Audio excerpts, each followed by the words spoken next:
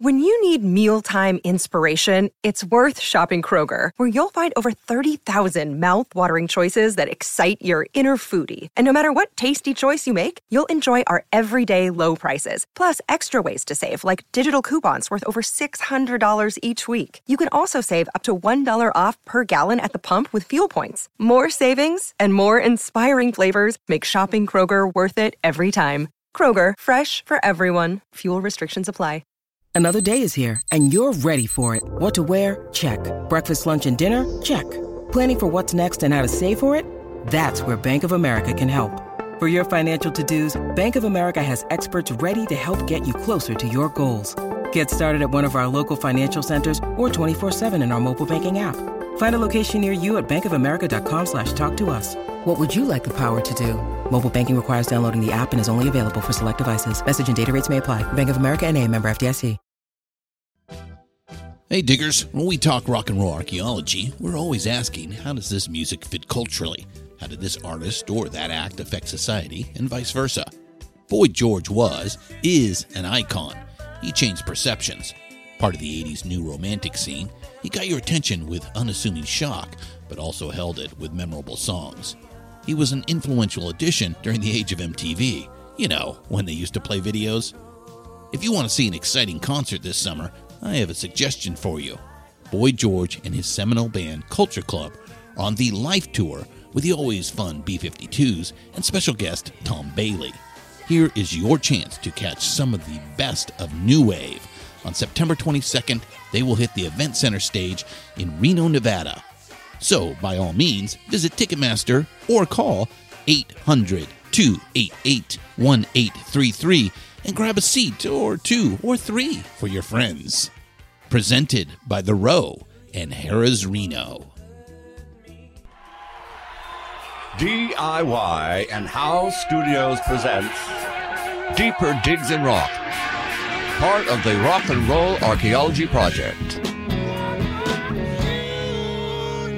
Music, culture,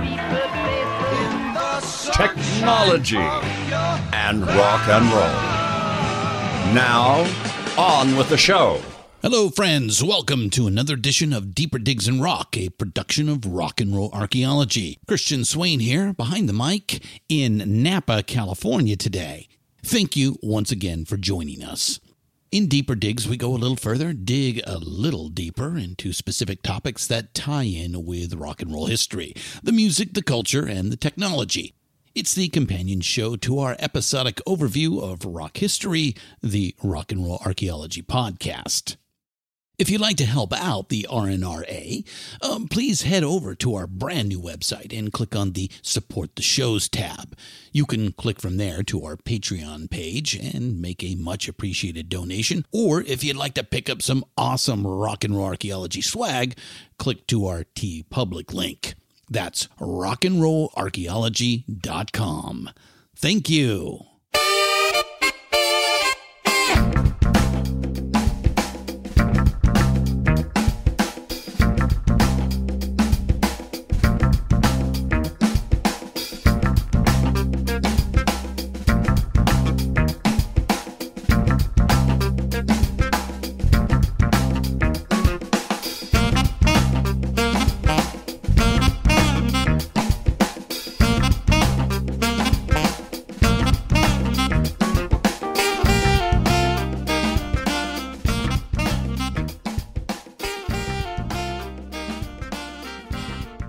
Today's special guest is not exactly a household name in the rock and roll world, but she is changing that as we speak.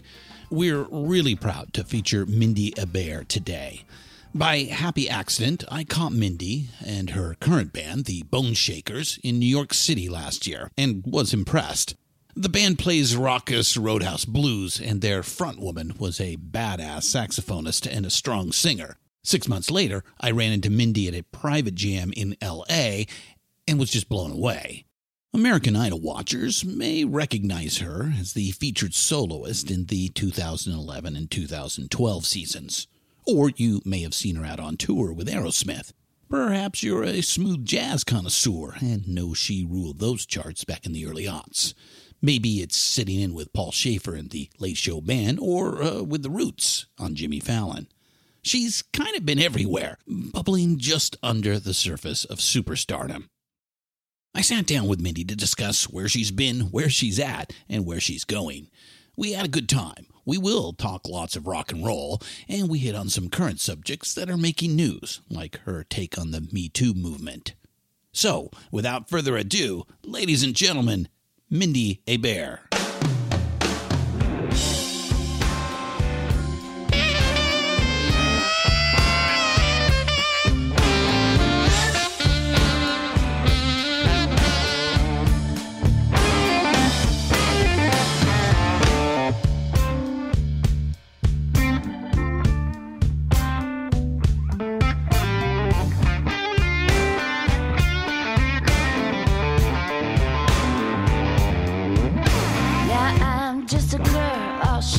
And spice, but my daddy said I didn't have to play nice.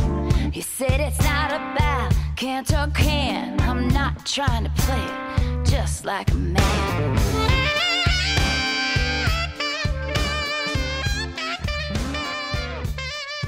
And I run like a girl, fight like a girl, play like a girl. Damn right, you know, that's for sure. Welcome to Deeper Digs in Rock, Mindy Hebert. How are you today? I'm doing great. Thanks for making your way up here. You know? It's cool to hang out with you. Yeah, now you've recently made a move from Southern California, from Los Angeles, where you've been for about the last 20 plus years, and then now are living in Northern California. We won't say exactly where, but we don't want stalkers following you. No, I've been a Hollywood girl for a long time, and, you know, I'm used to that grit. And, you know, even though I'm not the person with a bunch of tattoos or I don't have green hair or anything, I'm used to being around people who do. So, yeah, I'm up here in Northern California, and it is a little bit of change of pace, you know? It is a bit of a change of pace, yeah. There's definitely a Northern California and a Southern California. I know. I was born and raised in Southern California. Yeah. Now live up here, and very, very grateful to be doing so. Now, you know what? I love it. I'm very much the person who loves education and knowledge and culture, and I'm soaking that in up here. There's a lot of culture and art and incredibly smart people making a lot of cool techie stuff. Mm-hmm. And I really embrace all that. So it's very different than the LA, hey man, I'm rocking out and I'm going to go to the beach later and I'll see you at the bar after that. So it's a different pursuit seemingly up here than down there. But I'm cool. I'll be the rocker of Northern California. Yeah. Well, good. Well, you're, welcome to Northern California. Thanks. So first question I have for you is, so have you ever considered how many posters of you are on the walls of every sax playing kid? And probably a few adults out in the world today. I mean, come on, you are kind of like the goddess of sax of our day. I love that. Wow. You know what? To answer your question correctly, no, I've never considered that. But I love that idea. And, it's funny. When I was growing up, there were no women sax players to, kind of put up on my wall to emulate. Anything. Right. Yeah. So you had to go and invent it, huh? I had like rock stars on my wall and stuff. Like I loved Heart and Blondie and Tina Turner and, that kind of stuff. I thought they were great role models as musicians and as performers. But I love the fact that I probably am on a lot of different walls. I think you are. You are like the sax girl out there. So you know what? A lot of kids come to our shows. A lot of parents bring their kids, and I always encourage that because I just think, it can change a kid's perception of what's possible. And I'm not even talking as women, or as girl musicians. It can change any kid's perception. Oh, yeah. And, just to see people up there playing music, whether it's rock and roll or whether it's jazz or blues or singing, playing, whatever it is, kids look at that and they see possibility. And maybe something they never thought was possible, all of a sudden they see someone doing and, whoa, when I toured with the Backstreet Boys years ago, I started to get just tons of emails from moms and daughters. And they were like, we have never seen a woman playing all those instruments on a stage like that. You know, it was bigger than life. There were 60,000 people there every night screaming and yelling. And, you know, here I was, the only girl on stage playing keyboards and playing saxophone. And, you know, and they were like, we're going to practice more, or we're starting in the school band, or we're doing this. And Yeah, very I inspirational. never considered that would be something that would happen to me, but I felt really cool about it. And I felt I should, you know, be a better human being or something, you know, to live up to that. So you mentioned Heart and Blondie and some others. What is your first memory of music where it became really important to you? That's an interesting question. Music was always around me. Yeah, your family are musicians. I think your Yeah. dad plays, and I think your grandmother was also an opera My singer. grandmother was right? an opera singer, and, you know, the stereotypical just big girl opera singer. And my father was always playing. I mean, from the time I was born, they kind of whisked me off, and I was raised on the road with his band. Oh, okay. So it's like we So didn't even... you were just always around it from Oh, yeah. your earliest memories. It was everything that mattered, you know? It was just I'd watch my father's band and just sit there as a really small kid. And then when we got off the road, my dad started putting together rock bands that would tour around. So he'd put together probably 8 rock bands a year that would go and tour, and I'd just sit in their rehearsal studios and watch them and, you know, kind of be taken by what happened and how they rehearsed songs and what they looked like. And it was just so cool to me. So music was always something that was just my normal. You know, probably if your dad's a fireman, you're like, Yeah. oh, I probably Yeah. want to be a fireman. I mean, that's what you do, right? Yeah. When you're young, yeah, and you look up to your dad, you Yeah. always say, "Oh, well, I want to do what he does." Right. Right. Well, it was just fun. It wasn't even what he did. It was what everyone around me did. I was always around those bands, or I'd go over to grandma's house and she'd be sitting there playing piano and, you know, drinking her iced tea and singing arias. And, you know, how crazy is that? Right. So, you know, at a very young age, it was just something that was normal. And I really loved it. And what's funny is my parents never pushed me into it. They never asked me to play an instrument. Do you have siblings? I don't. You're an only child. I'm Okay. an only child. Yeah, I was born on the road, and I guess one kid on the road was enough of a pain in the ass that, you know, was probably enough. Right. But it was always important. I mean, I was that kid that would sit there, well, like all my other friends, and watch MTV all day and, you know, just go, wow, that just looks fun. I want to do that. I totally want to do that. I want to be like Tina Turner and sing rock and roll and strut around in the lights and, like, you know, have fun and sweat and, you know, just be out there creating stuff and emoting. Like, the whole thing just looked really cool. Oh, I totally know what you mean. Yeah. I still fall in love with every time I see it. I just go, wow, it's just, it's great expression, the ability to get up there and just let it all hang out, as they used to say. Yeah. So why was the saxophone special to you? How did it speak to you as a young girl? You know, I had watched my father play saxophone growing up, and he was that guy that, I mean, his whole band was really fun. It was really high energy, but he'd go out with a saxophone, and he was that guy that you've totally seen, you know, knocking his knees together and shimmying and shaking and getting in people's faces and A real walking the showman, bar. right. Yeah, total showman. He was a goofball. And so I always looked at that and went, oh, well, that's what it is to play a saxophone. So in 4th grade band, I was lucky enough to have school band. 4th grade band, our, you know, band teacher, Ann Reynolds, put all the instruments out on the ground. And she's just like, walk around, check them all out. Wow. And whatever you like, take it back to your seat and we'll learn how to play it. And I walked around and, you know, talked with a few people and looked at stuff and poked at stuff. But I just kept going back to saxophone. It was loud and it was fun.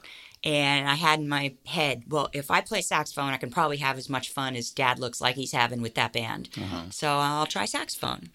And I got to say, it really became a part of me. Like, it just became something that when I played it, I felt special. And I felt like I connected with it for some reason. It was like an amplifier for me. Okay, right away. I mean, it just felt right in your hands, and Yeah. just gravitated to that, and that was it. I liked it, and I would practice it, and I liked the expression of it and everything. It was it was just fun for me. And I think, when you're that age, when you're young and you're just kind of trying to, find something to do and find something to have fun with, whatever. Yeah, it became this way that I looked at myself as a musician. Like it made me special. It gave me something that was me. Some people go into art or, whatever it was. Saxophone was my thing. And it was just how I expressed myself. Yeah, and you still have that love today. It's obvious when you play. For anybody, get out there and watch Mindy, and she definitely loves the saxophone. So, well, at this point, it's been a lot of years, so it's like I feel that the instrument has become one with me, and that's an extension. Yeah, definitely an extension, and people say that they can see that when I play. But on this past record, I wrote this song called I Love to Play the Saxophone. And the guys in my band laughed hysterically when I brought them this song. They're like, oh my God, it's this tongue-in-cheek little, almost like children's song that I love to play the saxophone. Yay. And they just laughed. And they're like, you know what? If this becomes our hit, we're going to kill ourselves. But we really like it, and we should do it. But oh my God, this is just so, this is so you. It's this just cute little ode to my love for my saxophone. Right. All right. Crazy question time. So, yeah. Do you dream about the sax? No. Have you never dreamed about it? No. Really? No, it doesn't. Yeah, it's not that crazy. And, people bring me like articles of clothing with saxophones on them. No, I don't want that. I don't have saxophone pins. Okay. I don't have I could like see that would be like the Christmas present to get Mindy and birthday present scarf. and everything. Yeah, none of that stuff. No, please.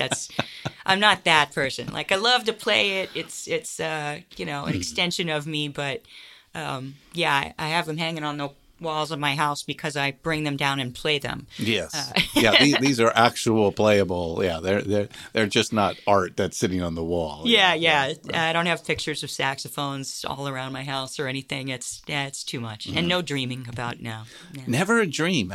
Most people, their work comes in, anxiety or what have you, and I don't know. No, I've had the dreams that I get to the airplane and I get checked in and it takes off and like you forgot. I forgot my saxophone. Oh, okay. So I've had dreams with no saxophone. Oh, all right. Those are those dreams that you're like, oh no. Yeah, the anxiety of like, oh man, I'm not ready for the gig. Right. What am I going to do? Right. So. Or you go out on stage and you've got your pajamas on. They're not even the good pajamas. Right. Wow. All right. So we talked about a couple of musicians that you admire, but our musical tastes are usually developed in our teenage years. So who was your first musical crush? Oh, musical crush.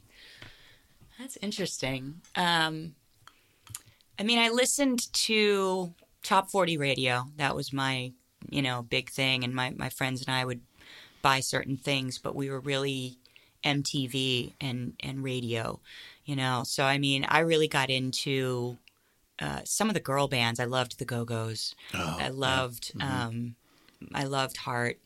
And I loved the real high energy bands like Aerosmith and Springsteen. Obviously, Springsteen had a sax player, Clarence Clemens. The big man. Which was, just bigger than life.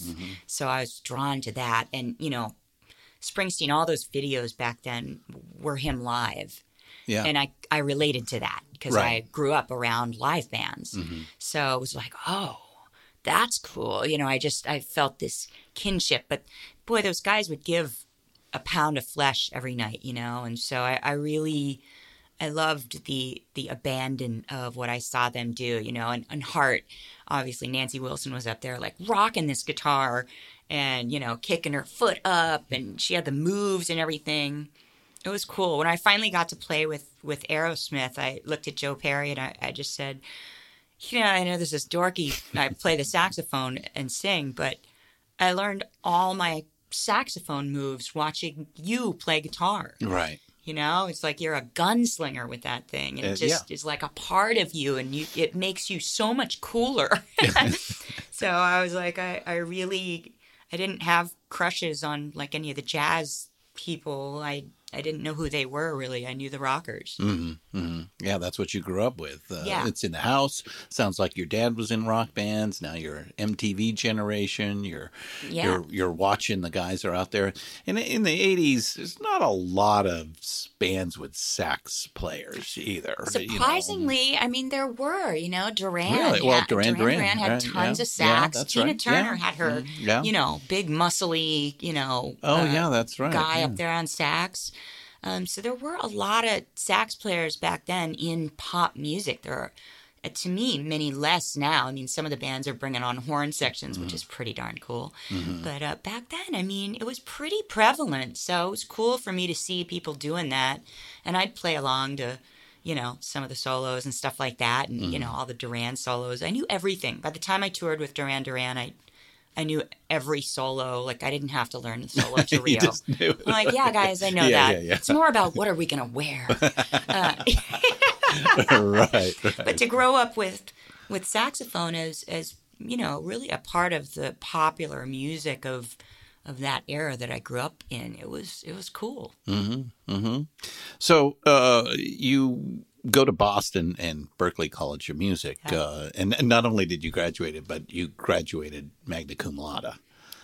Right, yes, that's right. Yeah, so obviously you thrived on campus. So Look, what was the experience like there? I'm a total dork, I've never been the You've got to be a very good student. Yeah, I cared, like I was there, I was in my practice room, I was that person, that just, I was playing all hours of the night. I probably played 6 to 10 hours a day when I was in college, and I was all about it. I just thought, what a cool thing to be, in an area of the world, in a college that everyone played music, and it was this 24/7 obsession. So I wasn't the partier, I wasn't the big drinker. People tell me about their college years. They're like, yeah, I just drank the whole time. And I didn't. I was a total dork, I was playing in clubs every night, working my way through college and stuff. So it's not like I wasn't a part of a scene or anything. But I really loved it. And I just wanted to get better. And I felt like I was behind. Like when I got to college, I felt like all these people could play way better than I could. And I knew I loved it, but I felt like I was really green compared to a lot of the people that I was starting out with. And so I felt like I had to catch up, and that was going to take some work, and it was cool that I had a teacher, a sax teacher there, Joe Viola, who kept saying to me, start your own band. Like, don't try and be one of these guys. Because I was struggling with, being one of 3% women at Berklee College of Music at the time. I mean, it was 3%. That's wow. Right? I mean, that's nuts. Yeah. And, I was just wanting to gain the respect, of the kids I was in school with and everything. I dressed like a guy for a couple of years. Like, I wore men's suits to gigs and everything because I just didn't want them to look at me as, the cute little girl that's trying to play the sax. I really wanted that respect. So I practiced a lot. I started my own band because my sax teacher, I think really saw me struggling to find my place. And he's like, go play your own music. Go start your band and develop who you are. Don't try and play these other guys' solos, and don't try and fit into whatever you think Berklee College of Music wants you to be. And so I did, and I did my senior recital as a concert, and it was my guys, and it was my music, and it was cool. And we did some other people's music. We did like some Yellow Jackets, which is, definitely a more fusion-y jazz kind of thing. But most of the stuff was stuff I wrote and that I put together with the guys in my band. And it was a really cool time for me to kind of experiment and be a part of, different bands. I would play in funk bands and rock bands and jazz bands and 20th century experimental, bands. And I kind of tried it all just to gain a depth. I really wanted that. Well, it sounds like you got all of it. Here you are years later, and one of the first call sax players in the industry. So it all kind of worked out. I think the point is hey, folks, if you want to make it, you really got to put the time and effort into it, and to develop something that's you. It's the point of music is expression, and to express, you need to find some originality. That something has to come out of you that doesn't come out of anybody else. So I think it was good that your teacher told you to do that, and here we are now, years later. So no, I totally agree with you. You said it perfectly. It's what we're all scared of is who we are. Yeah, showing ourselves, right? Yeah, I mean, right. Pulling the mask couldn't off. Be good. And, That couldn't be good. I should be like this person who's already successful. But in the end, we all learn, for better or for worse. We should listen to ourselves, and we should, find that part of ourselves that maybe we're discounting a whole lot, and bring it out, see what happens. That's what creates the uniqueness. Yeah. So, wow. Yeah. So let's see. You're from St. Petersburg, Florida. Yeah. Nice and warm down there. How are the winters in Boston? Oh my God! When I moved to Boston, I got a job at a leather clothing company, of all things. I tried to get a job typing because I type, back then I typed like 150 words a minute. Perfect. Wow. I knew I could do that. That didn't happen. So I walked around trying to find a job because I had to work my way through school, and this clothing company was like, well, what are you doing? I was like, I just, totally didn't get a job. And so they were like, well, we'll hire you. Okay. So I ended up selling, leather jackets and coats and stuff. Good things to have in the winter. And this was in the summer because I moved up there during the summer to start, the fall. Man, the fall hit and it was so cold. I remember calling my parents going, whoa, no one told me this was even possible. I'm born and raised in St. Petersburg, Florida. Winters are, 80 degrees. Right. I'm making, palm trees with, lights around them and stuff for Christmas. Oh my God, it got 40 below zero. And I remember looking at my boss and going, how many coats do I have to sell to get one of those warm ones? And she made me a deal. She goes, you sell this amount of, merchandise over the next 3 weeks. I'll give you whatever you want. Right. You name a coat and it's yours. And boy, I did sell that. And I got the warmest coat, and it was awesome. It's why I lived through college. Oh my God, it's crazy cold. Yeah, I can imagine. So you graduate, like we said, magna cum laude, and the smart girl, and I know, I'm such a dork. And then you go across the country and move to LA, right? Yeah. What was the decision? And so, I mean, New York's, it was close. It's on the eastern seaboard, close to get home to St. Pete and things. What made you decide that you had to go to L.A.? New York was cold, by the way. Oh, I mean, just carrying on our conversation here. Right. Let's be real. So you were done with the cold. Get me to someplace warm. Pretty much. Where do they make music that's warm? Oh, yes, L.A. Oh, L.A. Yes, hey, that makes sense. There's beaches there. Yeah. No, one of my friends in school, Abraham Laboriel, his father was a musician as well, very famous bass player. And Abraham now has gone on to be the drummer for Paul McCartney for the last, 15 years or so. Oh, Abraham. Yeah. So Abe was one of my friends in college, is one of my friends.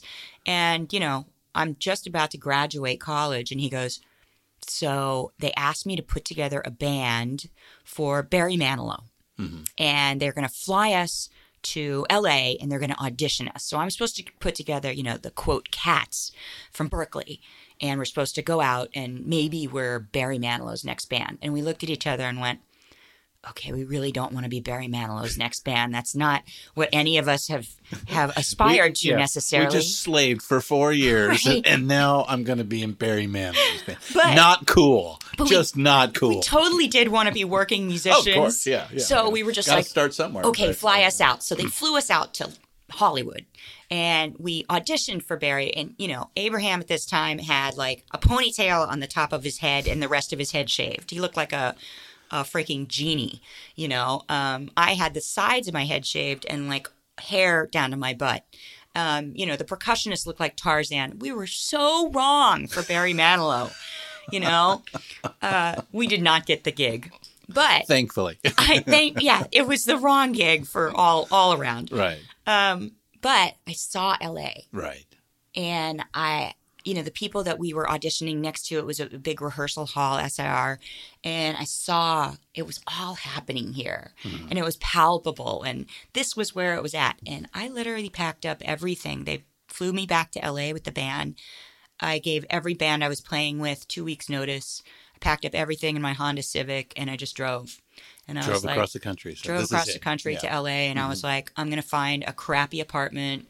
I'm going to get a job doing something, and I'm going to make my spot in the music industry, and it's going to be LA. Mm-hmm. You know, mm-hmm. So that was the big decision maker right there. Yeah, it might be fair to say that this is where your life converges, and you become Mindy Abair here. So how tough was it when you got to LA? Because now, I mean, you know, do you know anybody here?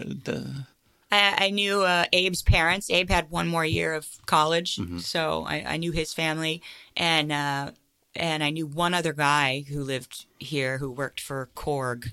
He had worked with my father, but I mean, I knew no one. Yeah. So I basically like found an apartment that was. I used to meet a lot of people like that. You know, a little bit more hayseed, you know, off the bus, and they didn't even have a car. At least you had a Honda Civic. I had a Honda Civic. In Los Angeles, you came with a car. You're way above some people that I met. Totally. I mean, I would like go. You're going to be in a band and you're going to do what? But you don't have a car? You're in Los Angeles, man. You ain't going nowhere without a car. This ain't New York. So I just went around to every jam session. I would go through the LA Weekly newspaper and just go, Music Connection. They've got a jam session here. They've got this and that. And I'd go to sit in. And it was much harder than I thought, you know. And I think it's hard for anyone moving out to LA because there's a clique to start with, and every amazing musician lives here, and they were here before you. Yeah. They've already got their people that hire them. Yeah. They don't need you. No, you're just going to take work away from them. Yeah, why hire someone else? I've got the best guy on the planet. I don't need you. Yeah. So it was interesting, and I had the extra added benefit of probably looking like a cheerleader.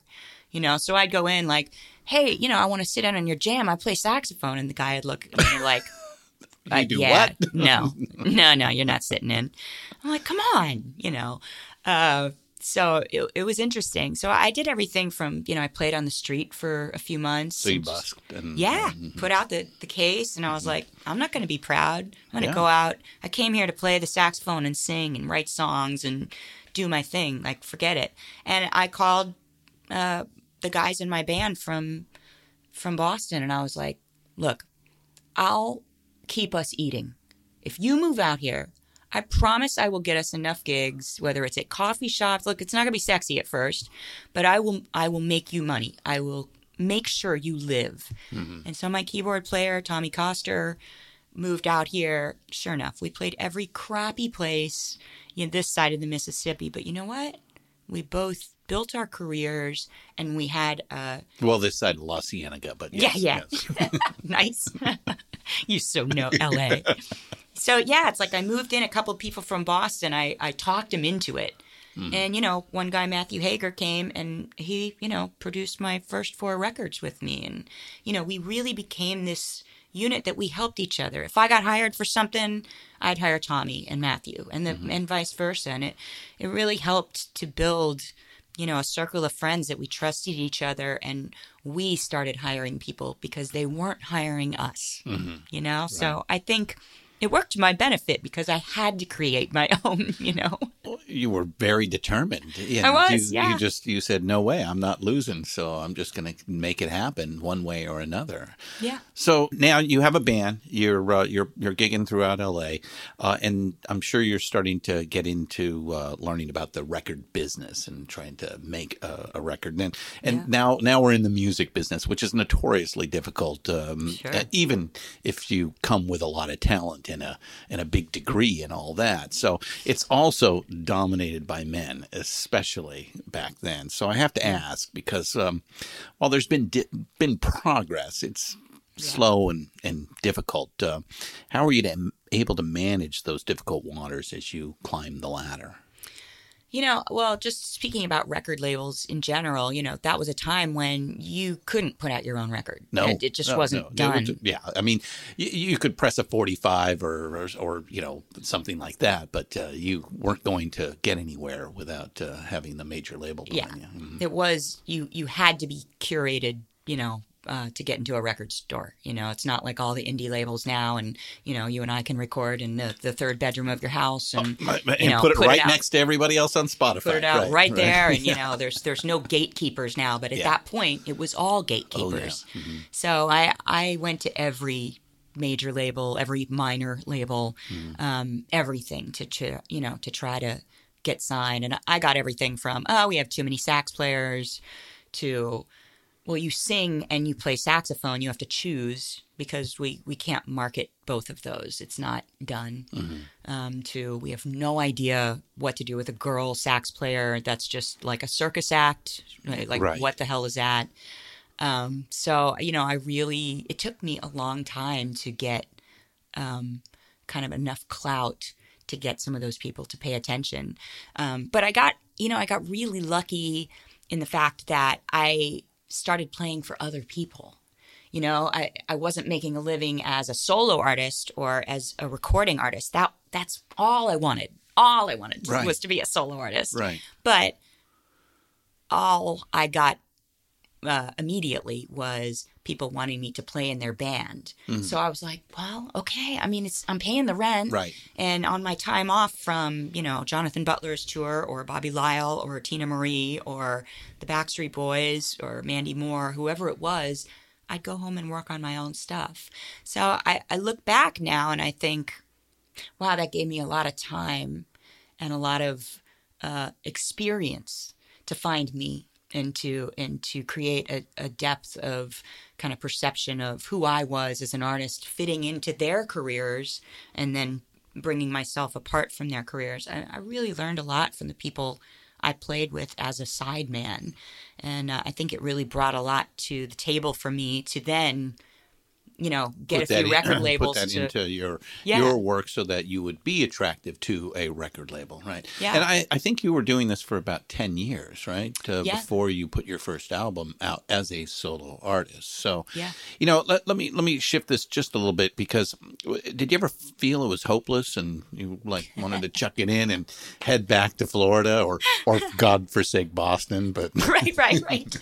You know what? I was never that person that was like, I'm going to make it by the time I'm 30 or I'm giving up or I'm, you know, I need to be at this point by the time I'm 25 as a player or as a this. I had those friends that put weird, you know, kind of perceptions on where they should be by a certain point or whatever. I just really wanted to make music. Mm-hmm. And I was really... I was okay with doing it in different ways, you know? It's like, it's okay that I went off on the road for a couple of years with Backstreet Boys or would go off with Joanne, even though it wasn't my true north, you know? It wasn't exactly what I pictured. It was like, okay, I'm still making a living. Yeah. So there was always enough there for me to say to myself, okay, I'm making a living. I'm doing all right. You know, my other friends who are working like normal jobs, they're not doing any better than me right now. And I'm still doing something I love. Right. So, you know, there were those moments. I remember right before I got the Backstreet Boys tour, no one was hiring me. And there were a few months of just the phone didn't ring. And, when the beauty of being a solo artist is you make your phone ring. Your phone rings when you say it rings. But when you're a sideman, boy, no one was calling me. And I did think, to your question, I did think, oh my God, what if this all ends? What if no one wants me to play in their band ever again? And I can't get a record deal. Oh my God, what if? What am I going to do now? Right? Yeah, and I just remember that pit in my stomach thinking, oh, but it someone only stuck for a couple of months. Someone called, yeah, and I was off on the next adventure. So it has always worked out, yeah. Mm-hmm. Well, and because I think there needs to be more talk, so men can hear the experiences that women have to deal with, especially from assholes in all professions. But let's face it, the music profession is known to have a fair amount of assholes. Did you ever experience a Me Too moment, or know people that have friends or had friends that had to deal with that sort of thing? I don't know anyone who hasn't. Right. I mean, that's what's sad, and I know it's hit the film industry hard. A lot of people in film and TV have gone down. Yeah. And deservedly so. Harvey Weinstein was in court again today, looking at life in prison. That's crazy to imagine, but not surprising. Well, I'm just so glad the conversation is happening because it wasn't happening for a long time, and it's a hard conversation to have as a woman because. A lot of times, if you even bring it up that someone came on to you or was inappropriate to you or, it wasn't what you asked for, that can get you fired. I had people, or you'd be blackballed. Right. You would prove to be difficult, or that's usually what the excuse would be. So right, and I had people tell me before they even hired me. We don't want girls on our tour bus. It's difficult. You guys create difficulty, and I was like, wow, you've never been on a tour bus with me. I'm not difficult. Yeah. I'm pretty, easy I'm going, pretty right. cool, actually. So yes, I experienced a lot. I mean, I remember getting one gig and the guy who hired me, and it was a big gig. The guy who hired me, a couple of days into the tour, he came up. He wasn't the artist, but he was one of the representatives. Came up. He's like, I'd like to talk to you about the show, and just a few things that are going on. You're still new and everything. And he came to my room to talk to me.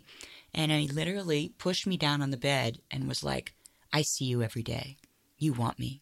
And I got you this gig, and, so I really, I see it in your eyes that you're thankful for that, and that, and luckily I had a strong enough personality that I pushed him back, and I was like, you can send me home right now.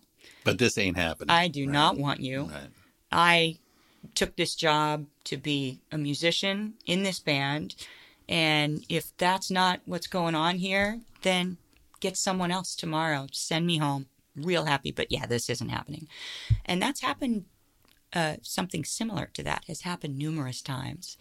And it's a really disappointing place for women. And, I've had conversations with, the Recording Academy and different people that I volunteer for of how do we create a world in the music business that allows women to flourish and that gives women the same possibilities that men do, and that somehow makes it not okay for guys to use it as a sexual playground, and to think differently about us, to pay us less, or to think of us as, well, if I get her in the band, I'll just, she'll be my plaything. And, because that's not what we're looking for. We're looking to work, and we're looking to make music and create something amazing. So I think it's on us as women and as men to really be serious about taking women seriously and not trying to make us your play toys. That's not why we're here, That's a whole different, ball of wax. Pick me up at the bar later. That's cool. Yeah, let's talk about that. Yeah. But this is my job. This is my profession. And all my friends that are women, badasses at what they do, and they want to be taken seriously, and they deserve to be taken seriously. So I applaud that these conversations are taking place, and it's a part of the healing process, and it's a part of hopefully changing perceptions and changing what's okay. So I hope that they continue in a really good way, in a really positive way, because it has to stop, It and does. It's not okay. It has to stop. No. But I want to expose our listeners here to something that you're trying to do some more about, not exactly sexual harassment, but just celebrating women in music. Yeah. And that's your website, Pretty Good for a Girl by Mindy Bear. Yeah. Tell us a little bit about that. How did that come about? You know what? I wrote this song that was completely tongue-in-cheek, called Pretty Good for a Girl. Which I think is your last single, right? Yeah. I didn't mean it to be the single. We really looked at it as just a funny song on the record. Oh, with Joe Bonamassa. Well, playing, Joe came in guitar. and played on it, and I think that turned a little bit of a tide. But we put out vinyl as a single. And just as soon as we put out vinyl, everyone started playing Pretty Good for a Girl. And I was like, okay, what do I know? Yeah, Sure. well, that's the public. They get to decide. We just put the stuff out there, and then they decide whether it's good or not. Who am I to say? I like that song too. But yeah, I wrote the song, and I had to write the song because people come up to me, and I feel like I know. I feel like we've I know killed what it. you're Like, gonna say. yeah, I Right. feel like we've killed it on stage, and just total abandon and given every piece of ourselves, and it was excellent, it was amazing, and someone will come up to me after the show and go, you're pretty good for a girl, and I'm like, really? That's what you got from that? Yeah. Ah, come on. And, I've said to a couple of people, yeah, I'm pretty good for like a large black man. I think you're pretty kidding good. me? Any color, shape, or size, or gender. I've seen you twice, and you've blown me away both times. I said, Thank wow, you. wow. I mean, I don't care. You could have been from Mars, so. Thank you. Yeah, but the website, how did we get to the website? So I wrote the song, and we recorded the song, and when it went to the guys, and even bringing in Joe Bonamassa, as we recorded the song, it became this fight song. It became this just mantra, like, oh yeah, I'm pretty good for a girl. Yeah. You have no idea. You know it. And so that was fun. And I just kind of took it too far. I just thought, you know what? We need to lift each other up as women. Mm-hmm. We need to celebrate each other. It's not just about telling the men, hey, don't tell me I'm pretty good for a girl. It's about telling the women that too. Right. We should totally respect each other and celebrate each other and get to know each other and be friends and be cool to each other. So I built this website, prettygoodforagirl.net, and I just celebrate women. I put up features of women that I think are cool, whether it's, Maya Angelou, a total ringer, or, my girlfriend who started a t-shirt company because she just makes killer, awesome t-shirts. And some of them are some girl power stuff, but it's thoughtful, awesome, cool stuff. So I put up people that I think are interesting, and I just always encourage women and girls to go there and be inspired, because the more we see other women doing cool stuff and immerse in that and feel that power, the more we can do it. And the more we just keep that conversation going that, there are a lot of powerful women, and it's okay that we're powerful, and it's okay that we're out there doing our thing and being ourselves and breaking that glass ceiling. So that's what the website's all about. Well, good. So do you have a moment that you recall back when you looked in the mirror and you said to yourself, wow, I made it in the music business? Wow. I have a moment that I knew I didn't make it in the music business. But, wow. Yeah, I remember when I moved to LA, I'll tell you when I knew I did not make it in the music business, but I thought I had. I got hired for Fox Television to do their fall, commercial for all their all their television series. So it was going to be me playing sax and a guy, playing trumpet and this whole band.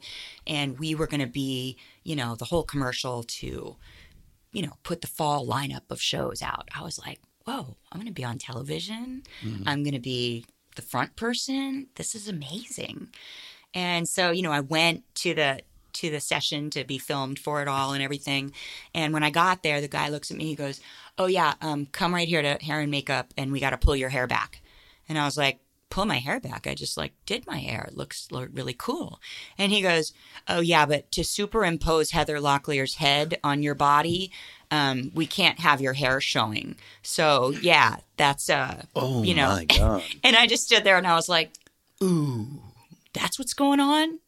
Oh. I'm surprised they didn't just put a green mask over the top of your head and just say, well, don't worry about hair and makeup. Really? They were going to superimpose? Yeah. Like the various stars from the of the TV shows on you. On the different players' heads. And yeah. Wow. That was, I hope that guy got fired. A punch in the stomach. That's a dumb idea. I know. But you know what? There have been many points where I've thought I've stood on stage and just pinched myself. Yeah. And probably the most amazing one was standing on stage with Springsteen.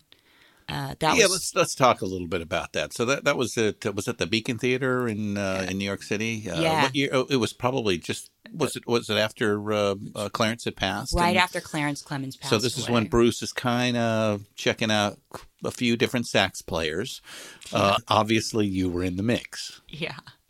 I mean, I had toured a little bit with Max Weinberg, Bruce's drummer for many years. Mm-hmm. And I toured a little bit with him, and he knew I was just a total Springsteen fan and a Clarence Clemons fan. I knew every solo, any Clarence Clemons solo, he knew I knew it. And so obviously Clarence passed away, which, no one saw that coming. You just don't think a guy like that ever goes away. He's just everlong. Yeah. That guy can't leave the planet. He's the big man. So when he passed away, it was all very, whoa, someone else could play saxophone with Springsteen? No, that couldn't happen. I was very, no, it has to be the big band. But they were doing a big benefit at the Beacon Theater, Stand Up for Heroes, for war heroes that were hurt. And it was a bunch of amazing people, Springsteen and President Clinton and Jon Stewart hosted it, and a bunch of amazing people. But Springsteen was the kingpin of it. Oh, yeah. Mm. And so I got a call from Max. And Max goes, we need someone to play Spirit in the Night. And, you're it. if you would be here, we'd love you to be that. And I was like, whoa. All the blood rushes out. And you're just standing there going, that's crazy. I was like a blur to the airport. Oh, really? Yeah. So, I got there and just standing on stage with him, I was such a fan. I felt like a kid. Oh, your whole life. Right. And it was awkward because the big man's not there. Clarence was supposed to be there. Right. I wasn't. Right. But boy, Springsteen couldn't have been more just loving and cool and amazing, and gave me a hug and kissed me and was just like, that was amazing. But to stand on stage and be going into that solo, Bruce looked at me in the middle of the song, he's about to give the solo to me, and he's like, take it. And I'm going into the solo, and all I remember is he turned around and leapt off the stage and started, walking around the chairs and just walking over people and crowd surfing, basically. And I was such a fan. I'm like, oh my God. You're watching that. I'm watching Bruce, and I'm playing the solo, and whoa, stop it. Stop being a fan. You got to pay attention, pay attention. Or you're going to play the wrong solo, this is crazy. So it was that moment of, I was just such a sheer fan and so happy to be there and so inspired to be there that, that was a moment that I sat back and went, I've made it. I'm cool. There you go. I'm good. There you go. I'm good. Check, please. If Bruce would have offered you the gig in the E Street Band, would you have taken it?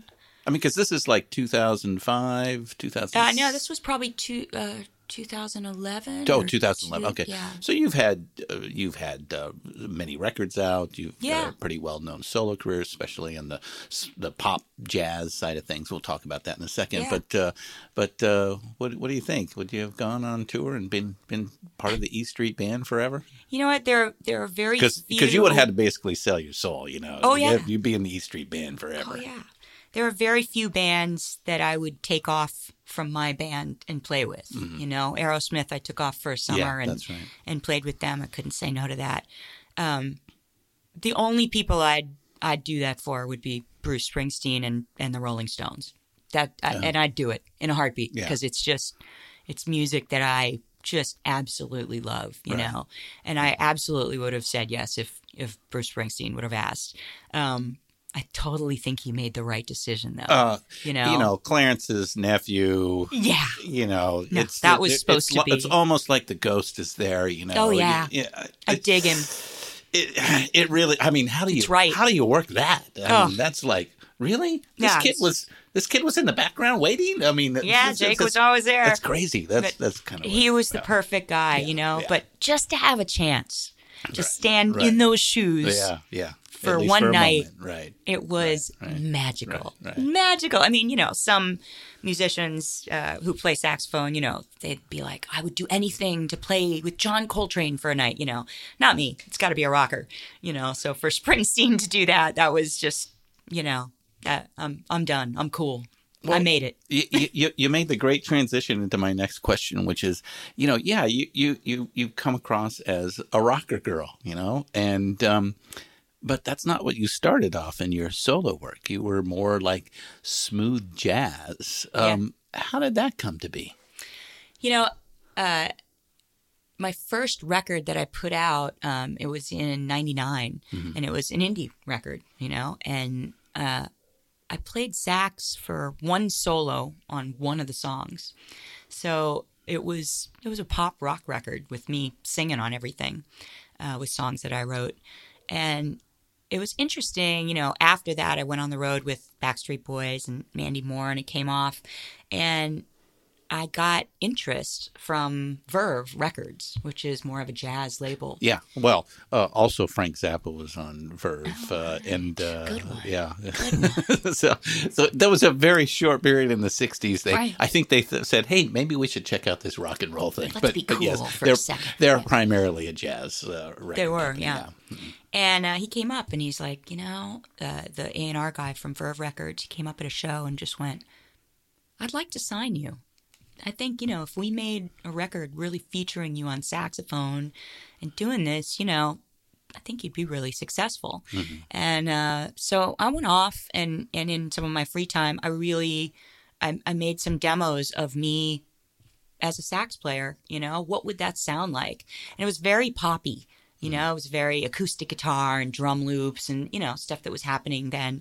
And boy, they loved it. You know, and he signed it, and we were in the studio making a record, you know, in like the next month. But the one kind of outlet for instrumental music that's radio is smooth jazz. So that is who started playing my music, you know, and they seemingly liked it because it was a little different, you know, it was like acoustic guitar or, you know, electric guitar that wasn't, you know, too fluffy. But I was kind of the rocker of the smooth jazz world, which isn't saying much. But I did really love doing that stuff, you know, and it was really melodic. And it was definitely pop rock, you know, harmonically based. Yeah.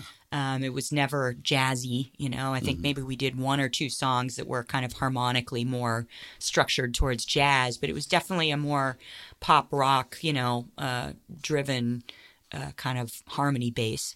But yeah, I mean, that's kind of like I was the lead singer of a pop band with my saxophone for probably the first 5 or 6 records, you know.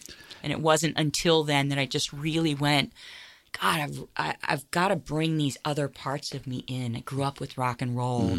On my off time, I'm sitting in with my rocker friends, Waddy Wachtel's I was going to band, say and- Waddy Wachtel was one of them. So, Yeah. because for 15 years you've been playing with him, right? Yeah, I mean, we started in Adam Sandler's band. He hired me for Adam's band. And, ever since then, I'd go sit in with his band and then became a part of his band. And, it was even for Aerosmith, it's like Steven Tyler wanted to hire me because he had seen me on American Idol and okay. worked with me. Yeah. Now, let's talk about that for a But second. Joe So you- Perry didn't want to hire someone from American Idol. He didn't know me. He's Right. like, Steven's hiring this crazy person. that damn American Idol thing that he did, which I knew Right. didn't make them get along great at the time. But then, Joe calls Waddy Wachtel and goes, who's the rocker, saxophone player that I should get?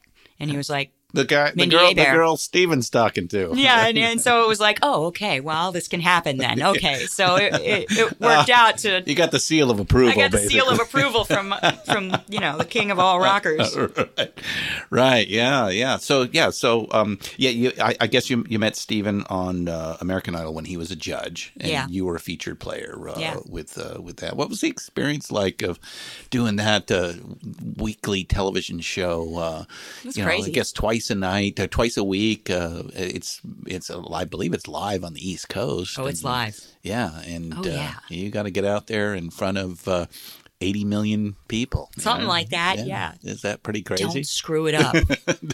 Don't screw it up. Yeah. Yeah. I first got the call from Don Was. You did? Okay. And Don called and left me a message, and he's like, real nonchalant. I need a sax solo for old time rock and roll. We're doing a cover for one of the contestants on American Idol, and I'm producing it. I think it'd be really cool for you to come in and play, man. He's like, if you play the track, they'll probably have you on the TV show. And I think there's probably 30 million people watching every night. It'd probably be good for your career. Right. So I don't know. Call me back. Oh my God. I called him back and went, yeah, okay. That seems fun. So I did it, and they did put me on the TV show. And it turned into 2 seasons of me doing the show. And I got to say, what a cool thing to kind of break out of the bubble of being a solo artist. Like the beauty. From the smooth jazz sort of thing that you had been doing. Yeah. Even though you were still doing the rocker thing, but behind the scenes, I mean, your image and what the record company was selling was completely smoother. different. Yeah. Yeah. And now you're out there doing basically classic rock songs every night with the contestant from Kalamazoo. Wow. So that It was that must have fun. been a lot of fun, right? Because you're in your little bubble as a solo artist, and I had immense success. I had like 10 number Several- one yeah, hits, number and, one- yeah, number one records. And it's great. I could go out and be on the road and rock out with my band live. It was great. But you're right.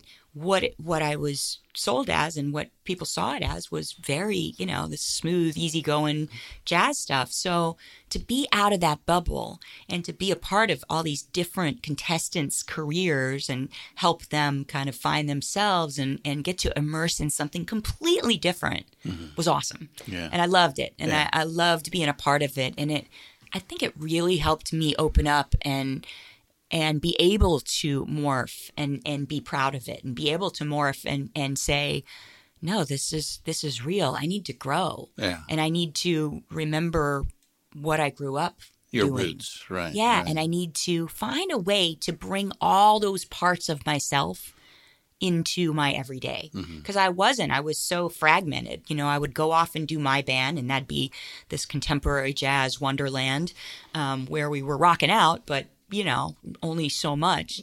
But, I go off with Aerosmith or American Idol, and it's a whole different level of abandon Right. and a whole different level of grit and fun. And so I went on a mission after that to bring it to my own career. And I did.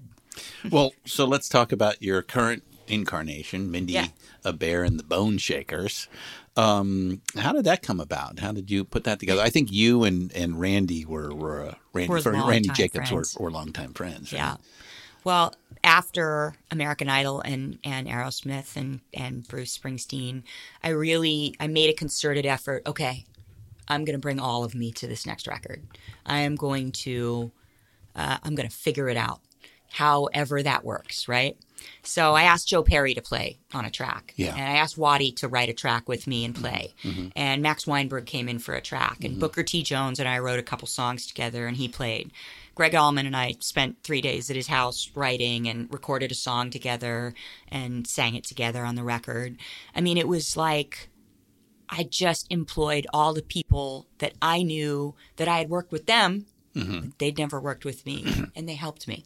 And, Very nice, yeah. And they helped me make a record that was more me, I thought. And it encompassed a lot more of me than we had been.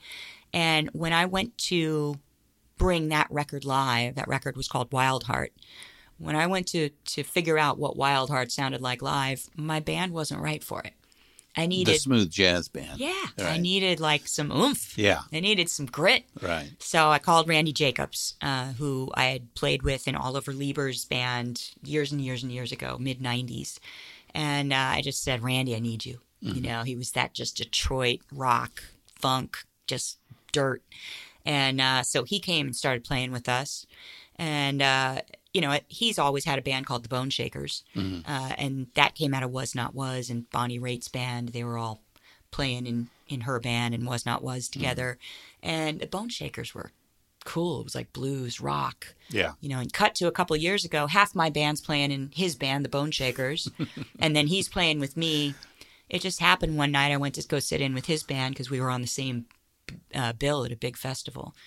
And it just took it to the next level. It was my guys, it was him, and it was electric. It was amazing. It felt so amazing. And I looked at him after the show. I was like, was that nuts? Was that as great as I thought it was? And he goes, yeah.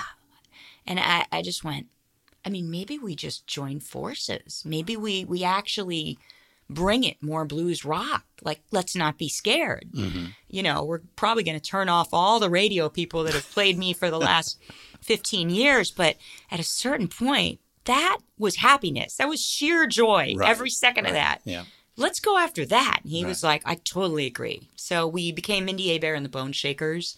The first record we did together was a live record that was recorded our very first gig together in Seattle. I mean, that's kind of ballsy, but it just kind of happened. And we just kept going on the road, and we had so much fun. So we finally did our second record, which is a studio record, and brought in Kevin Shirley to produce and, you know, did it together in 5 days. We just, you know, pounded it out and just went for it. I'm having the time of my life. This band is just immensely fun, and I feel like I'm giving 1,000% of myself every night, and it feels great. I'm so proud of it. And I've definitely turned a corner from, you know, the contemporary jazz world to the blues and rock world. We're on the blues. We're number 9 on the blues charts, you know, Billboard Blues this congratulations. week. Yeah, it's like couldn't be happier that, you know, that we're on the chart with people like, you know, Buddy Guy and, you know, I mean, come on. Yeah. So it's been fun musically, and it's just been an adventure. I love it. So you've had a couple of Grammy nominations, and you actually have done work for the Grammys. In fact, I think you're still doing work for the Grammys. Talk a little bit about that. I started volunteering for the Recording Academy years ago. I don't know. I always wanted a way to give back as a musician and as a woman and as an artist, but I never quite knew how. You know, but one of my friends was involved in a lot of charitable work, and I always loved what he was doing. And I just said, well, how do you do that? How do you get involved?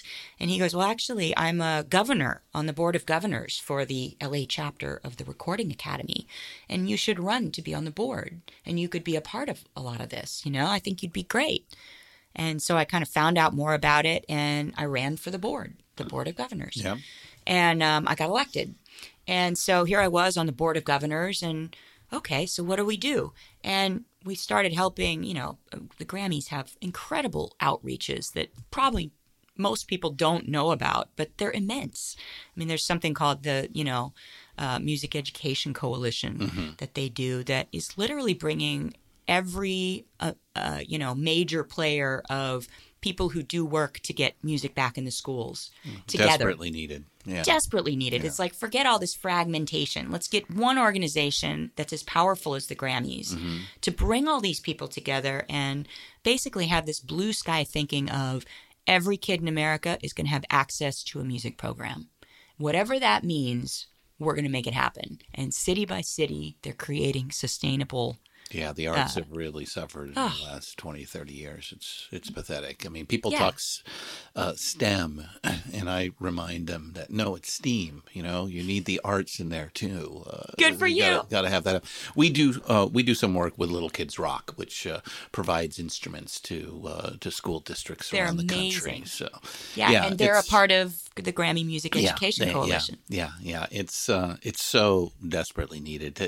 We shouldn't be in these sort of desperate situations, but you know, when you think America is in this sort of, it's crazy. The wrong thing to give up. The arts is the wrong thing. So that's what drew me into the organization, just my love of that. And I became the president of the LA chapter after a while, and now I'm a national trustee. And so, you know, I think we should all use our powers for good, and whatever time we do have, you know, try and give back and try and make our industry better and try and give kids a chance to grow up and be musicians and have the opportunities that you and I did because we had music in our school program. It's like, do whatever you can to further this industry that, you know, obviously does a lot of great stuff. So just to add on to your CV here, your resume, in 2010 you wrote a book called How to Play Madison Square Garden, a Guide to Stage Performance with your father, Lance Hebert, and Ross Cooper. Why did you feel the need to put down on paper what it takes to be a great performer? Who knows? I mean, you know, we talked to Grammys. You've got a solo career. You're doing Aerosmith work, and now you say, "Oh, well, geez, let's add a book to this." I'm apparently bored easily. You know, I think, you know, I went through this immense music school. You know, Berklee College of Music is easily the #1 contemporary music college in the world. One thing they didn't teach us, though, was how to be on stage. You know, I had private lessons for how to play my instrument, or I had theory lessons of, you know, how music works and the building blocks, or how to compose music and what, you know, what to think about there. You know, film composing classes and how to play in a band and, you know, integrate as a team, you know, that kind of stuff. What I didn't learn was how to create you know, a persona on stage or a show on stage that people are going to get to know you and that you're going to be able to have people want to buy a ticket the next time. Because, I mean, at this point... You mean you weren't born with this fury stage presence that I've got to enjoy a couple of times? No, I was not born with that. But I think people think if they see this great performer that, well, they have some it factor that just I don't have, so... they can do that. Right. You know, Prince was just born with it. No, Prince studied a bunch of people to become what Prince was. Yeah, James Brown, Jimi Hendrix, little Michael Jackson. Yeah, if you look, Little Richard. Yeah, and you can go, oh, there are the pieces. Right. But I really thought to myself, you know, I've spent my whole life out on the road, whether it was, you know, being like a kid, a real small kid watching my dad's band, or then watching the bands that my dad was putting together through my whole childhood and teenage years, to the bands that I played in, which we made every mistake in the book. I've done everything wrong, you know. I've watched the guys in my band stage dive with a wired mic, you know, and get wrapped up in it and you know, writhing around on the ground like an idiot while people are spilling beers on him. Very Spinal Tap, yes. Yeah, I mean, so why wouldn't there be a book that would actually go through step by step kind of what it takes to create a winning performance, you know? And I'm not, you know, trying to say we all have to, you know, put on stage shows like Kiss or, you know, like Radiohead, but I'm saying find what's you. Right. And develop that and make a really real amazing connection with an audience in the way that is meaningful to your career and your music. I had never seen anything like that. And I thought I had a really specialized kind of set of eyeballs that had seen that for years, and I had something to say. So I figured I'd say it. So, you know, kind of on my off time on the tour bus or something, I'd just be on my computer writing my book. And you know what? Oh, that's a part of it. You know, or I'd be on stage one night and I'd think of another thing and I'd like, wait, eye contact. If I'm looking right at their eyes, it's meaningful. I feel this connection.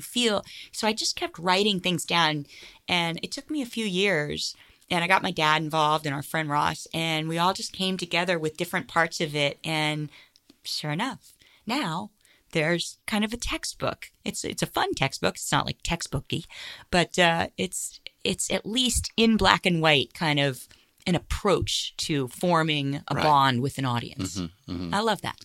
So are you working on another book? Not yet. There may be another one coming up. Who knows? I mean, that one kind of came out of the blue. It's not like I ever thought I should be an author. Right. But things do, you know, kind of happen. It just kind of happens. Yeah, you're kind of a determined person. I think if it happens, if you go, I should do this, chances are it gets done. So Yeah, I'm that person. Like, I should do that. Okay, I'll figure out a way. Yeah. And let me add one more thing. You've actually done my job, too. From 2007 to 2015, you were host of Chill Out with Mindy Bear. Yeah.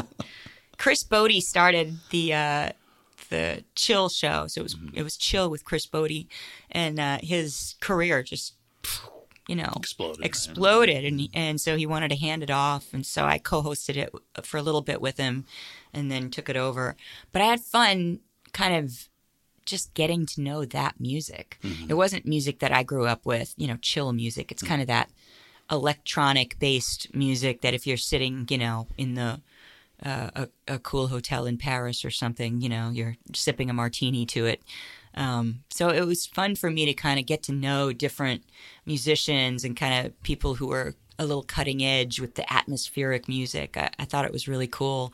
And Verve, the record label I was on for 3 records, you know, they were doing these remixed records. With these so they must have loved cool it. DJs and, you know, putting like Nina Simone or, you know, someone cool that was an old jazz singer along with these new DJs doing remixes of these cool old standards. And I loved that stuff. So, yeah, I did it for a while. And, yeah, respect to you guys who are radio, you know, just veterans. It is not an easy gig. It's a lot. It's a lot to learn. And, did you do a fair amount of interviews? I didn't just playlists and talk about the music and the players that were doing that. Yeah. And I would love to do something in the future where it would be more interview driven. Like I love the idea of getting more behind the scenes with people, kind of like we're doing today. Because I just think, you know, we've got Spotify and we've got Apple Music and we've got, you know, all these ways to get music now, and it's just everywhere. But to feel a real personal connection with someone, it's rough, you know. It's like, I know we've got all these ways to get into people's head, you know, via Instagram and social media and Facebook, but I think it is nice to sit and have someone tell their story and actually get inside their head a little bit. It seems useful for me. I like it. Mindy Bear's podcast coming soon. So it's pretty common knowledge that income path for most musicians today is touring. Yeah, you know, the records and the what you get back for the records are certainly not like the good old days, pre Napster, pre-internet. So how is it touring on the road these days? Is it better or worse or the same as when you began? You know, it's interesting that, you know, you bring up the streams of income. When I first started making records and was on the radio, I mean, it paid money. Yeah, you know, CD sales paid money.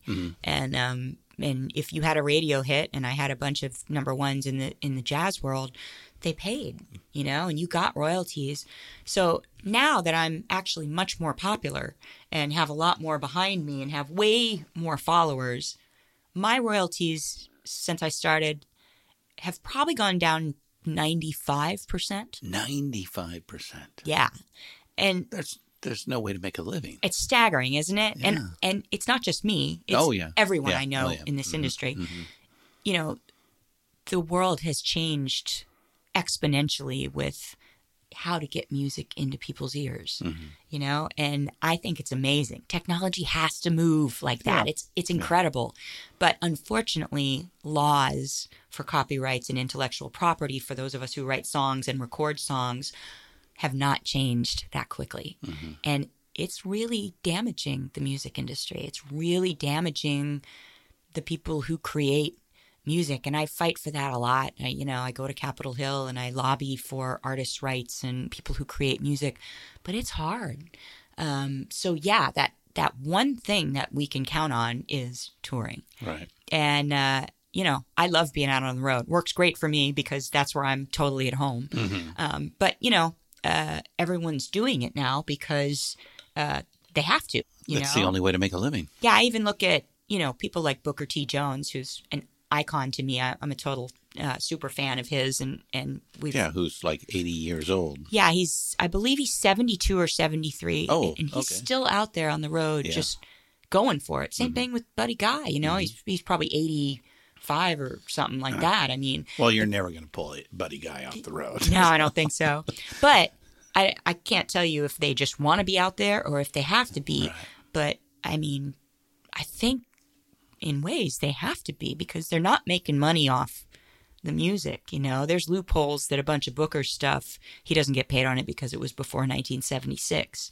So he doesn't get paid anything. Oh, yeah. And then all the those records he right. played on for the Stax records, if you played on a record, even if you're the sole artist, if you didn't write it, you don't get paid anything if it plays on the radio. Yeah. So even though Booker T. Jones played on like half of the songbook of American music, he doesn't get paid a dime from that. So it's a problem, and definitely we need to change some of those laws. But until then, it's all about live, baby. It's all about being out there. Well, is the live experience and I mean the production, the getting there, the process, the backstage, is that better today than it was back 20 years ago? Is it exactly the same? It's exactly the same. Yeah, it's exactly the same. And my band's interesting. Definitely people like Aerosmith or Bruce Springsteen. They've got their whole city that they just go around with and tour with, and they kind of keep their whole thing the same in arenas.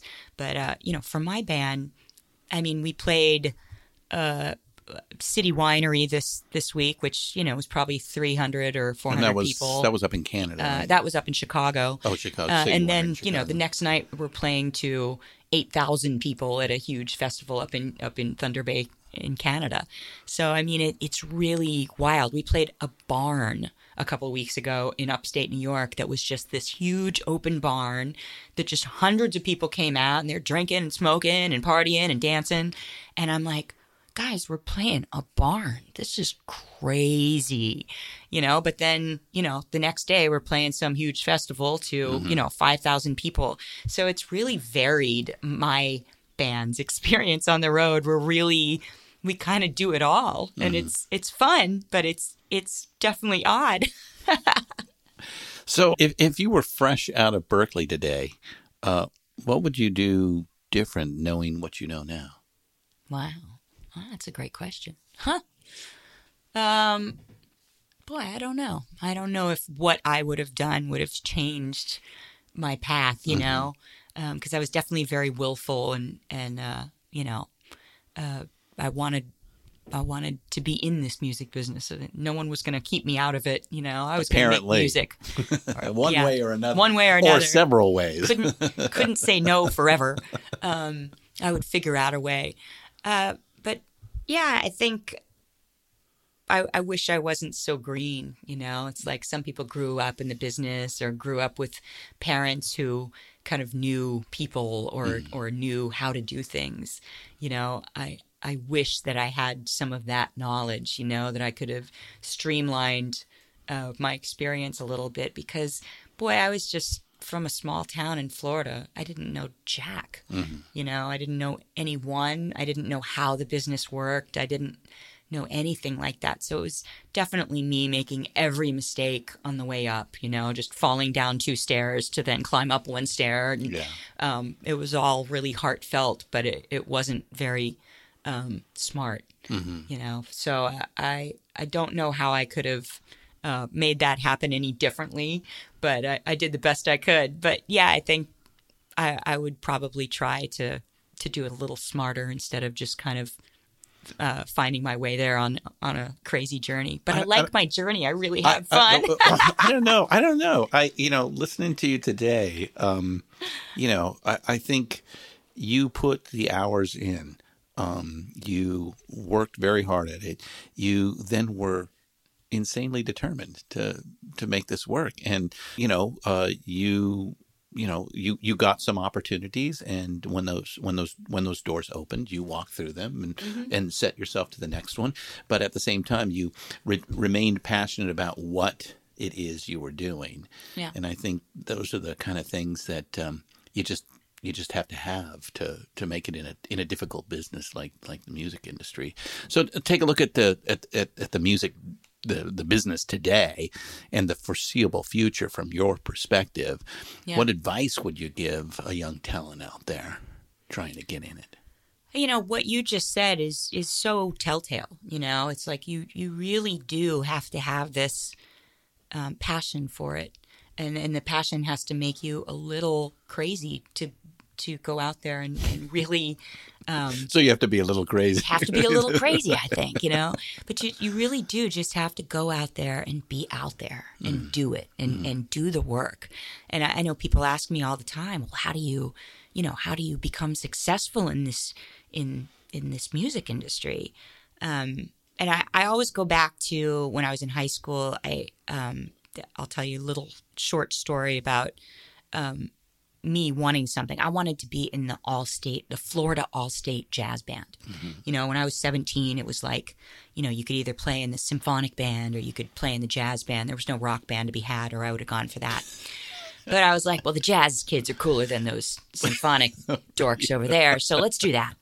So I practiced, there was an audition process, and I was practicing these jazz songs, and, and I finally, it dawned on me that every other kid in Florida was going for the same thing, and that there were probably 50 guys or girls out there who were going to, mostly guys, yes. Chew me up and spit me out and just, really? You thought you had a chance at that? Right. We're way better than you. And so I finally just stopped practicing, and I just I don't have a chance in hell at this. And my father walked in a couple of days later, and he's like, hey, no saxophone? You've been playing a lot, but I haven't heard saxophone lately. And I explained the whole thing to him, that I didn't have, a chance on earth of ever getting one of the 2 spots for the Florida All-State Jazz Band. And he's like, well, yeah, I guess you could quit like that. All right, sure. And I didn't like that. I didn't want to be a quitter. So I went to do the audition, and I got it. And I came back to my dad, and I was like, oh, my God, Dad, I got the first chair alto saxophone in the Florida Jazz Band. And he just looked at me and he smiled and he goes, you just learned a great lesson. You learned that sometimes it's not the most talented people that get what they want, but it's the people who put themselves out there. Mm-hmm. He goes, not that they're not the most talented people, but he goes, a lot of times people sit home because they don't believe in themselves, or they don't think they have a shot, or they don't think they're the right fit, or that they have a chance. But he goes, you just went out there and gave yourself a shot. And you won't always get it, but you'll get it a lot more times than not. And I thought that was like the best advice to get early on. And I've always used that, and I haven't gotten everything I wanted to get, but I've gotten a lot. And, if you're starting out in this business, I just say go for it. Like, be out there and put yourself out on the line. You're totally going to fail. There were times I had my tail between my legs walking out of some jam session that I just completely wasn't right for, or, whatever, all kinds of situations. But I would always try for stuff, and I think it's a great way to go. So what's next for Mindy Abair? Well, let's see. I got a new place to live. I'm a Northern California girl now.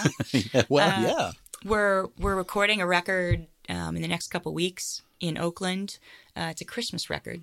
So it'll be a Mindy Abair and the Bone Shakers Christmas record, and it's bluesy and it's rootsy and it's fun and it's Red Rudolph, right? Run Rudolph we did last year, yeah, and that's gonna be on this record too. We'll put it out as part of the whole thing, and yeah, we're having fun making new music, and we're just staying out on the road the whole rest of the year. We got dates throughout the year, so we're just going to be... looks like you have a busy calendar. Yeah, we're going to be road dogs, well, and then take our Christmas record on the road, and then make our next record. So our next full-length record will be, probably first quarter of next year. 2019. It'll come out, yeah. All right. Yeah.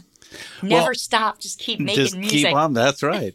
Well, thank you for being with us today on Deeper Digs in Rock. I had a great time. No, thanks for coming here. I think it's great. I love talking with you, and I love the idea that you get out cool stories and rock and roll and music, and that's important. It inspires me to listen to that stuff. So thanks for inspiring all of us with cool stories. I'm really happy to be on. Thank you.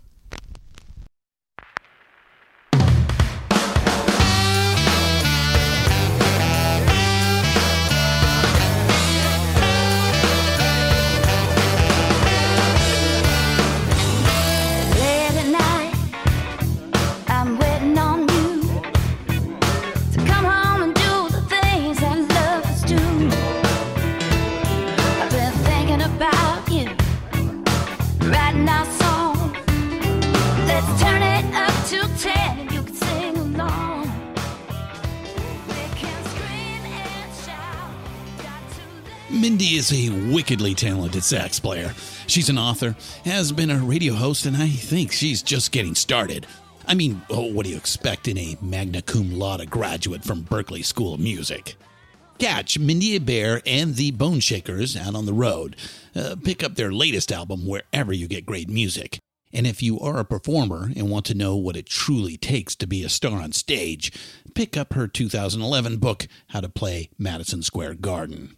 I'm Christian Swain, and this has been Deeper Digs in Rock, a production of Rock and Roll Archaeology. Hey, drop me a line sometime. Oh, and keep up the rockin'.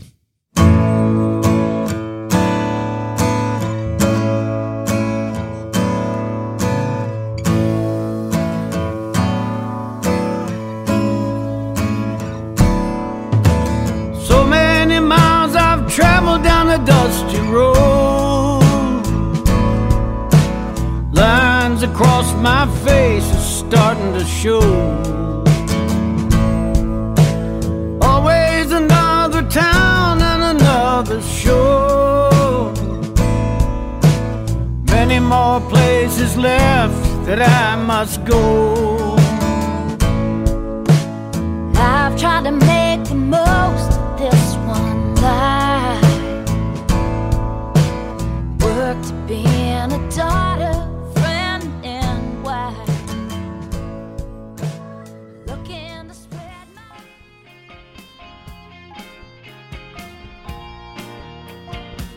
Hey diggers, Christian Swain here with a short pause for a great cause. We believe music education for young people is an investment in a better future for all of us. If you listen to our podcasts, chances are you agree.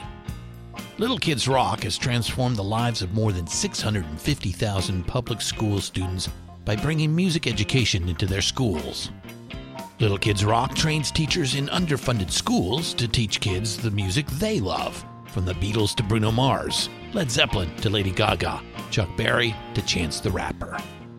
Little Kids Rock has become a national movement to restore, expand, and innovate music education in public schools across America. Visit littlekidsrock.org and learn more about how you can help put music where it belongs, in our schools. Thank you, and let's keep up the rockin' right into the next generation.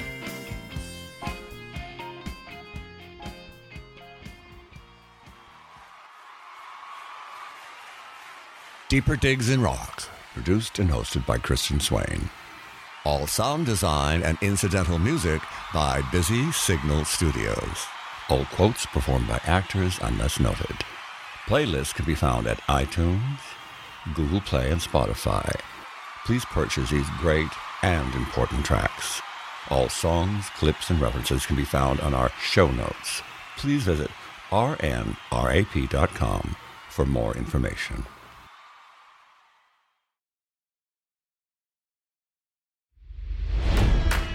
It's NFL draft season, and that means it's time to start thinking about fantasy football.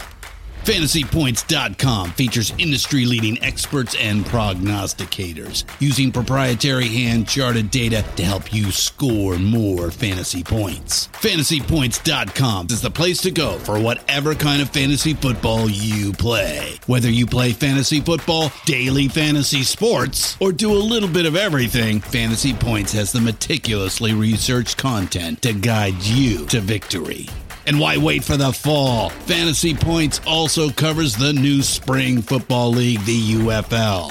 Join the guru, John Hansen, Scott Barrett, Joe Dolan, and other massive names in the fantasy football universe with an exclusive offer. Use code Pantheon for 15% off any Fantasy Points package, including the all-in package, with access to every article, tool, and data nugget that Fantasy Points has to offer. That's FantasyPoints.com and code Pantheon for 15% off at Fantasy Points. FantasyPoints.com, code Pantheon. Score more fantasy points.